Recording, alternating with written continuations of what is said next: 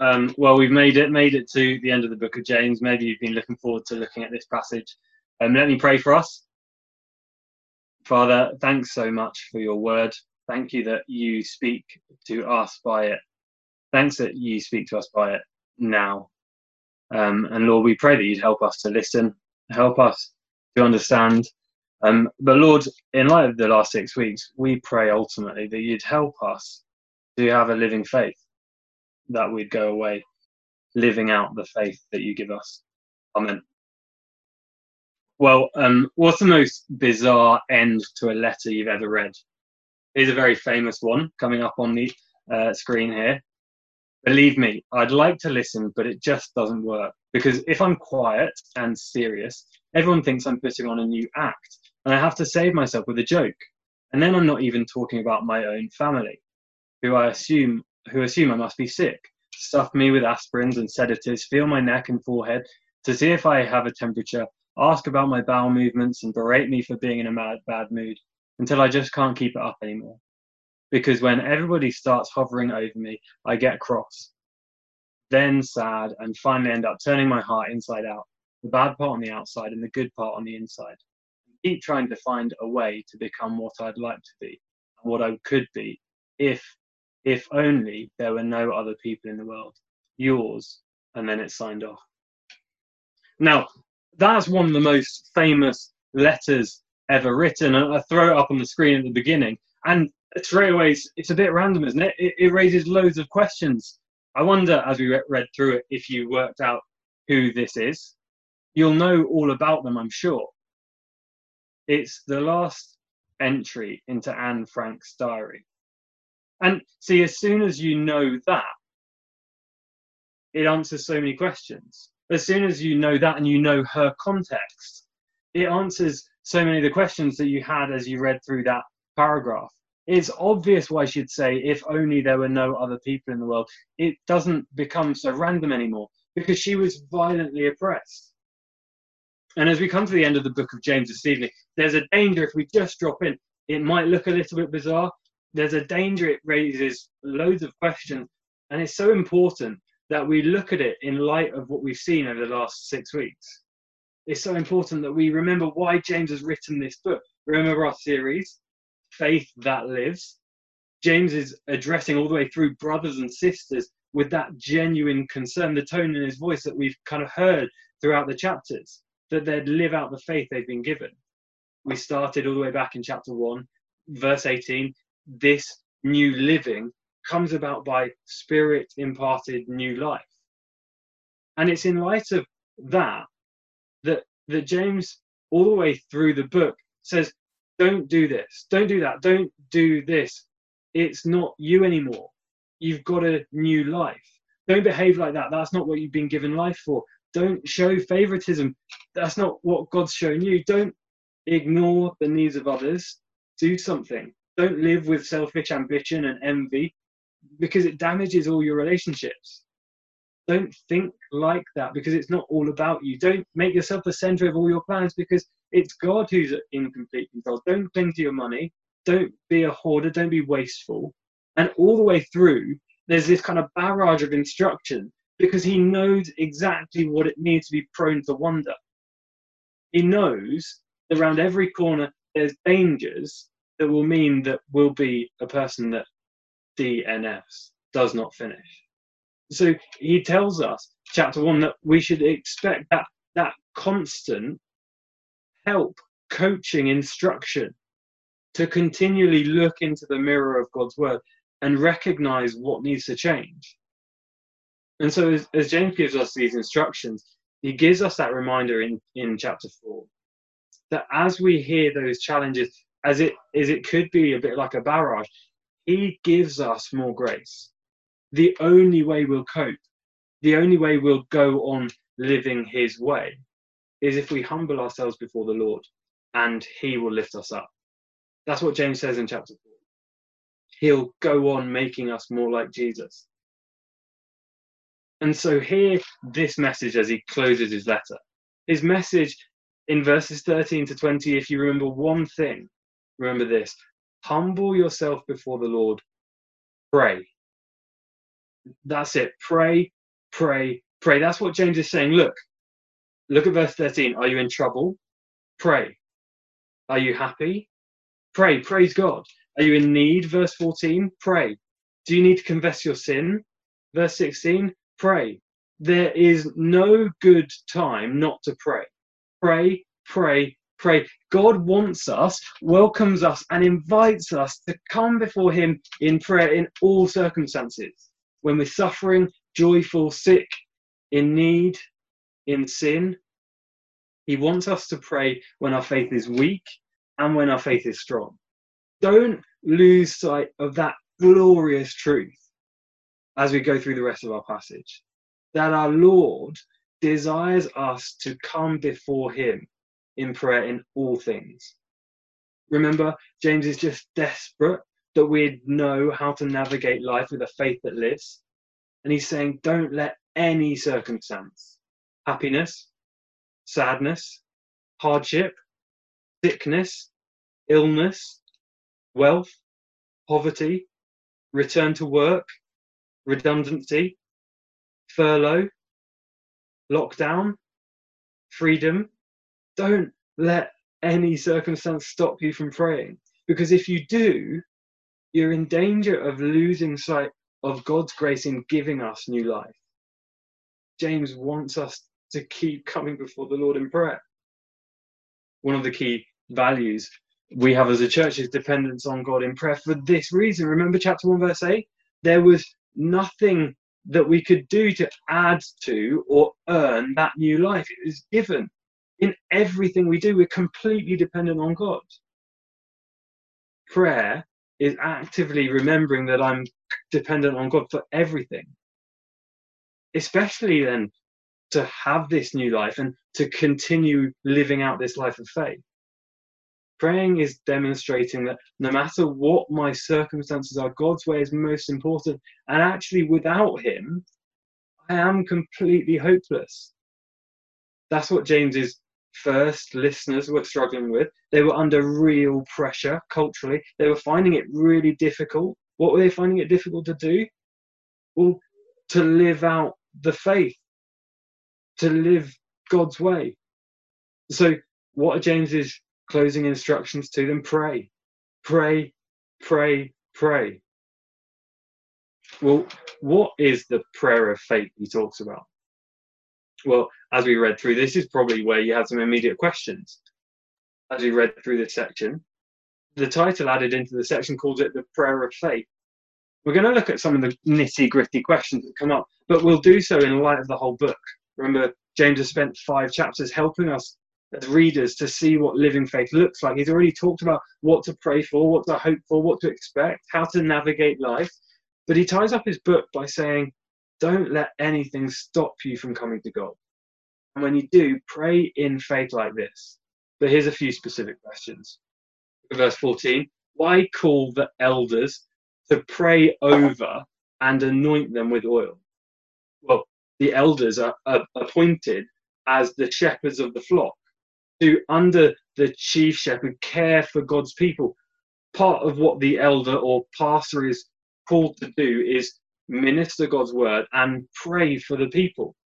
And so as elders, Lance, Johnny and myself, we care for our members. Part of what we do is we pray, especially through this series, that our members would have a faith that lives, but pray for our members in all ways, that they'd be well. In this context, why call them? Well, it looks like they can't gather physically. It looks like the person in need can't gather physically with God's people. That's why it says pray over them by physically being there. But they're definitely in need of special attention because of their illness. So the elders go to be with them. Now, why anoint with oil? It's not that it's a sacrament that God initiates in Scripture, such as baptism or communion. It's not. And oil itself, it doesn't have supernatural power to heal. But James clearly encourages something about this process. What is certain is that the use of oil here is to match a serious need with a serious response. It's simply a physical expression of special concern, bringing it before God. Would we anoint with oil at town church? Well, that's almost not really the point. The point is, we'd expect that in a serious situation, in a time of serious need, our members would ask for us to come and pray. And we would. And we have. It is not that elders wield any additional power, the key to unlocking God. It's not. It's not that God immediately ratifies the request of any elder, but the elder is given a role to pray for their people. And the elder might help in navigating what a prayer of faith looks like in this given circumstance. Well, what does this actual prayer look like? What's a prayer of faith? Look at verse 14 and 15. What does it mean in the name of the Lord? What is the prayer offered in faith? Prayer offered in faith, it must recognize and acknowledge the object of that faith. What God is like and how he interacts with his people. We've seen all the way through the book of James what it looks like to live a life of faith. So the prayer of faith demonstrates that in how we communicate to God. It's praying in light of having new life, praying in light of what we all trust about God. Here's a few things through the book of James that really inform this prayer. James 1 verse 5 says, we're to ask in faith without doubt, knowing that God gives generously to all. Elsewhere, every good and perfect gift is from above, coming down from the Father. James 4 verse 7, we're to submit ourselves and humble ourselves before the Lord. James 4 verse 11, there is only one who's able to save and destroy. He goes on and on with really helpful instruction. We're to be patient until the coming of the Lord. The Lord is compassionate and merciful. God is in complete control.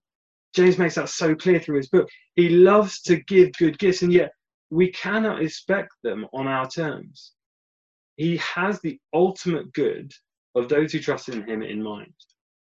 But that might not always be what we think we want, what we feel we want in that moment. A true prayer of faith, it must acknowledge that God is in complete control, and it's God's will that must be done, and it's God's decision that is the best thing for his people. In the context of the book of James, what's the primary concern of the prayer here? It's that the prayer itself would be a prayer of faith, that the prayer itself would be prayed in light of what we've seen about God all the way through the book of James. The people praying and the people being prayed about would have a living faith. That's in this intense situation where illness is specifically the issue. But really, it's any intense situation. The concern is that any circumstance wouldn't cause someone who trusts in Jesus to have a warped understanding about who God is, about what God is like. That's what James is all about. That people wouldn't misunderstand God or forget God or wander away from God in light of their current circumstance. But that the person in question might be able to go on living out a life of faith. How will they do that? Well, acknowledge that God is in complete control. He's compassionate, merciful, that our days are numbered on this earth. And these circumstances or situations, ultimately, he will deliver us from them. And when you pray like that, your primary concern will always be that you cling to the truth about Jesus. That will always be the primary concern of the prayer of faith. Not just that your circumstances would change. Your primary concern will always be that you cling to the truth about Jesus. I wonder, do you pray like that? When it's really tough, when circumstances are overwhelming, that whatever the circumstances are, that your primary concern is that you'd trust God at his word? Another question. What does it mean to be made well and raised up? Will God always cure our physical needs right now? Will God always cure our physical needs right now? No. God won't cure us of our physical needs right now all the time. Because you can't possibly pray a prayer of faith that says to God, cure me of this right now or else. Because a Christian's faith isn't in the definitive, immediate healing of their body. That's not a prayer of faith. That's a prayer of demand. A prayer of faith might say, God, please cure me of this illness. If it's your will, take it away from me. But if it's not, help me to trust you through it. Help me to look forward to the day where I won't suffer from it. And he will answer that prayer. If it's his will to heal physically in that moment, he will. If it's not, he will enable his people to trust him and follow him through it. He will answer that prayer. He will raise his people up to a physical new body. We see that in heroes of faith in the Bible, of Paul, of Timothy. If it was just a case of getting the content of the prayer right, and you'd be delivered from physical illness there and then, they'd have got the job done. But even Jesus prayed, if it's your will, God, take this cup from me. He prayed in faith, knowing that the Father's will was what needed to be accomplished. Because, in fact, we'll all fall foul eventually to the same physical problem: bodily decay, physical, earthly death. And we know that we won't get that dealt with finally and fully until the day that we go to be with God in heaven. God may choose to heal us in our current need, in our present physical need, but God will always ultimately raise up his people to physical new life. He will deal with that issue of bodily decay, and he will always work for the good of his people. But that might not always be intervention into physical health right now. And sometimes in our tunnel vision of our circumstances, that's really difficult to see. But it might not be the best thing for us to have our physical or any other need dealt with in the way that we think is best for us right now. The most important thing is our position before God. We trust in Jesus, we have been raised to spiritual new life, and we will be raised to a physical one with him forever. The prayer of faith acknowledges that God, in his goodness, will give us all that we need. You might have seen in verse 15 that the illness is talked about to do with the sin. And the question raised, is the illness a consequence of sin? What's the relationship between the two? Well, all sickness and illness exists in this world as a result of the decay that's come about by sin. Some of it is really obvious. Let's say tomorrow morning, for some reason, I got overly angry, and for some reason, I punched a wall in my house, a brick wall. In that moment, I'd break my hand, probably. And see, for the next 6 weeks, the pain in my hand is a physical reminder of that specific sin. It's an obvious consequence. Sometimes physical pain is an obvious consequence of sin, but not every sickness is attributed to a specific act of sin in that way. Really, practically speaking, we just often don't know. When you get a cold, it's not that you should be scrambling around trying to work out which sin caused it. It doesn't work like that. But we do know that all sin is to be repented of, and all sin will be forgiven. And sometimes for the believer, desperate times are a good time to recognize that sin. In desperate times, can God, in his grace, give us moments of that personal weakness to help us recognize our sinful attitude, to help us recognize where we're not depending on him? Well, yes. And that should cause us to return to him. And it looks like, in the context of this passage, this is the specific example in James. And what's James's ultimate concern? That in that moment of pain, weakness, the circumstance that feels overwhelming, what would they do? Well, we, in that moment, we'd know to pray. We'd go to God in confidence of who he is. We'd know what he's like. We would pray that God would deal with the situation, whether it be physical healing right now, or the ability to cope with the current circumstance by depending on him, but ultimately raising us to new life with him.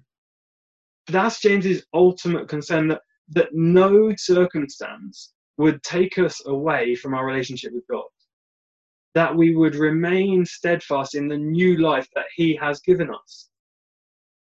So here's the challenge to us as we pull together those questions.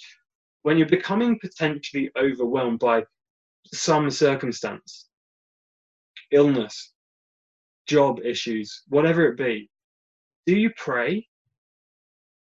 If it's something of real concern, if you're even struggling to maintain perspective, do you ask for help? When you pray, do you pray in faith, knowing what God is like, that he will help, and that he will help the best way for you? Do you pray for God's will to be done? Are your prayers focused around what he wants or what you want? And are you completely confident he will answer, completely trusting that he might not answer in the way that you want, and yet completely satisfied that the way he does will be the very best thing for you? Because a prayer like that, it can't not work. James gives the example of Elijah. You might have seen there in the passage. Elijah, in the Old Testament, he seemed to be pretty spectacular. Some of the things he does are amazing. James says, Christian, your prayers are as powerful and effective as his.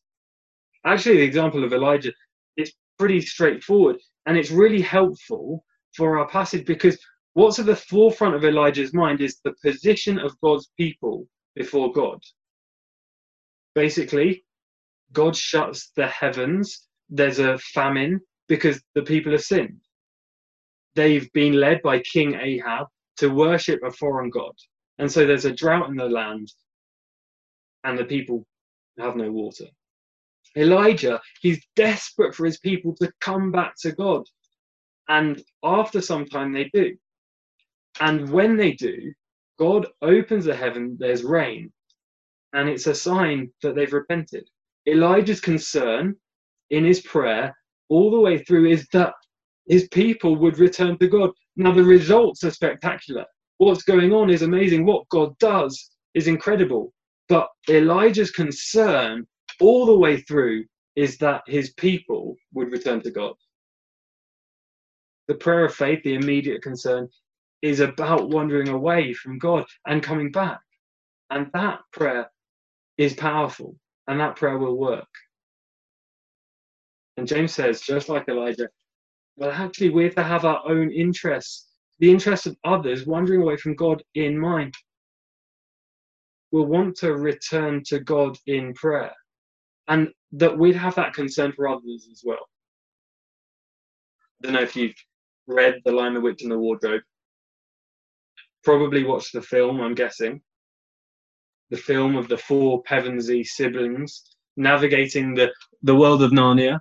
But Edmund, up there on the mountainside, Edmund quickly finds himself wandering away from Aslan. Peter, Susan and Lucy, they're brave, faithful and honest to Aslan, the Lion King of Narnia. But Edmund, he's growing increasingly resistant to Aslan and increasingly closer to the White Witch. Without knowing it, his life is in increasing danger. And that storyline goes on through the book. And The three siblings just care so much for their brother. They're desperate that he would come back to Aslan. And there, on the screen, is this brilliant scene as Aslan brings Edmund back to the edge of the camp, and they have this conversation, and you're thinking, what's going on? Is Aslan going to deal with Edmund? What's going on? And Aslan walks Edmund down towards his siblings. Aslan, as the three siblings are looking at Edmund, worrying what's happened, Edmund kind of sheepishly shuffles into camp. He says, what's done is done. There's no need to speak to Edmund about what is past. Look at verse 19 and 20. My brothers and sisters, if one of you should wander from the truth and someone bring that person back, remember this: whoever turns a sinner from the error of their way will save them from death and cover over a multitude of sins. What's done is done. There's no need to speak about what is past. That is the joyous moment when God turns someone from the error of their ways. James says, pray that no one wanders away. See, it's that same concern that there wouldn't be wandering away from God, that no circumstance would get in the way. I texted a friend this week. I'm not claiming any credit for it, really, because it's only the Spirit at work in me that made me want to do something that I've thought about doing for a long time as I read this passage. Said this: I've been prompted to pray for you more and more recently. I know I quickly bottle the question of where you're at with God, but you have to know that I want you to come back and chat with me. I'm preaching on this passage in James on Sunday, and I can't in any conscience preach it and not message you. It would be great to chat properly. Hope you're good. That's obviously a friendship that knows exactly the context of that conversation. And that's what James is saying. James is desperate that we wouldn't wander from the truth. And if you're listening and you've maybe had a text like that from even one of our church family, please hear this. That text is not a judgmental text. If you've received a text like that, and I haven't, I know my first instinct is, great. Please hear this. That text is a text we could all be sending as we think about who it is that could be in danger of wandering away, because just like James, we are to care so deeply for those that are at risk. That's the message James is sending to every one of us. Don't wander away from living out this faith. This evening, then, as we pull it round, are you not sure if you have this faith? Pray. Are you not sure you're living out this faith in every area that we've seen in the book of James? Pray. Are you struggling in a very specific circumstance? Pray. Do you need to confess your sin to God? Pray. Because a new life transformed by the good news of the gospel will affect every area of our life. It will bring you living. It will bring you joy, assurance, and hope. And it will cause us to come back to God in complete dependence for all things. Will we go on returning to him in prayer? Let's do that. Father, we thank you so much that you tell us in your word in so many places to come before you and pray. Thank you that you cared deeply that no circumstance would get in the way of us coming back to you. Lord, help us to remember this. And Lord, for those that we know of that seem to be wandering away, we desperately care. And Lord, we desperately bring them before you now. Lord, would you use us as you bring them back? Would you use us as part of that work? Amen.